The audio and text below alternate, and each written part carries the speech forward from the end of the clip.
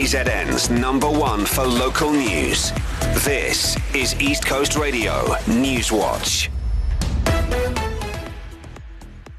The DA's application to have the ANC's cadre deployment policy declared unconstitutional has failed in the High Court in Pretoria.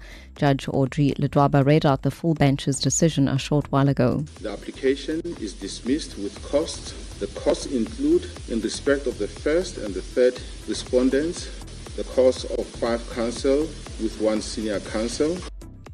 DA leader John Steenhuisen has already responded, saying they will appeal. Our legal team is busy as we speak, digesting the judgment, but we will appeal it to the SCA and potentially directly to the Constitutional Court. We believe there can be no greater constitutional imperative than to deal with this particular matter and its effects on South Africa. If cadre deployment is continued and supported in its current form, it will continue to undermine the state and it will continue to cause great harm to the South African people and their prospects for the future. The judgment comes as the ANC has handed over its cadre deployment records to the DA following the ruling party's unsuccessful appeal to the Constitutional Court. The records date back to January 2013 when President Cyril Ramaphosa headed the ANC's deployment committee. Annual consumer inflation has climbed for the first time in 2 months. It rose to 5.3% in January from December's 5.1%.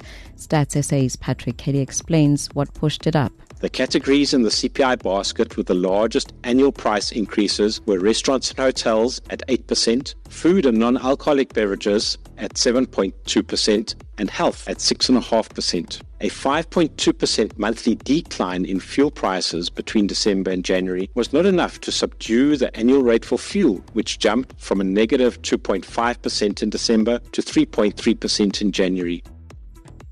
And further afield, Japan's 2 biggest airlines have admitted that subsidiaries allowed employees to cheat on written driving exams. Japan Airlines says 11 workers from 2 of its subsidiaries that deal with baggage and catering answered questions while looking at textbooks during tests over the past 2 years. It says 5 test supervisors have also been implicated.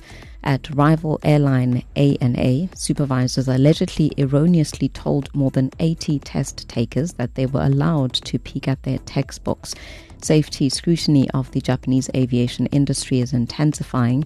In January, there was a collision at Tokyo's Haneda Airport between a Japan Airlines aircraft and a smaller Coast Guard plane. All 379 people on board the Airbus escaped just before it was engulfed in flames, but 5 of the 6 people on the smaller aircraft died.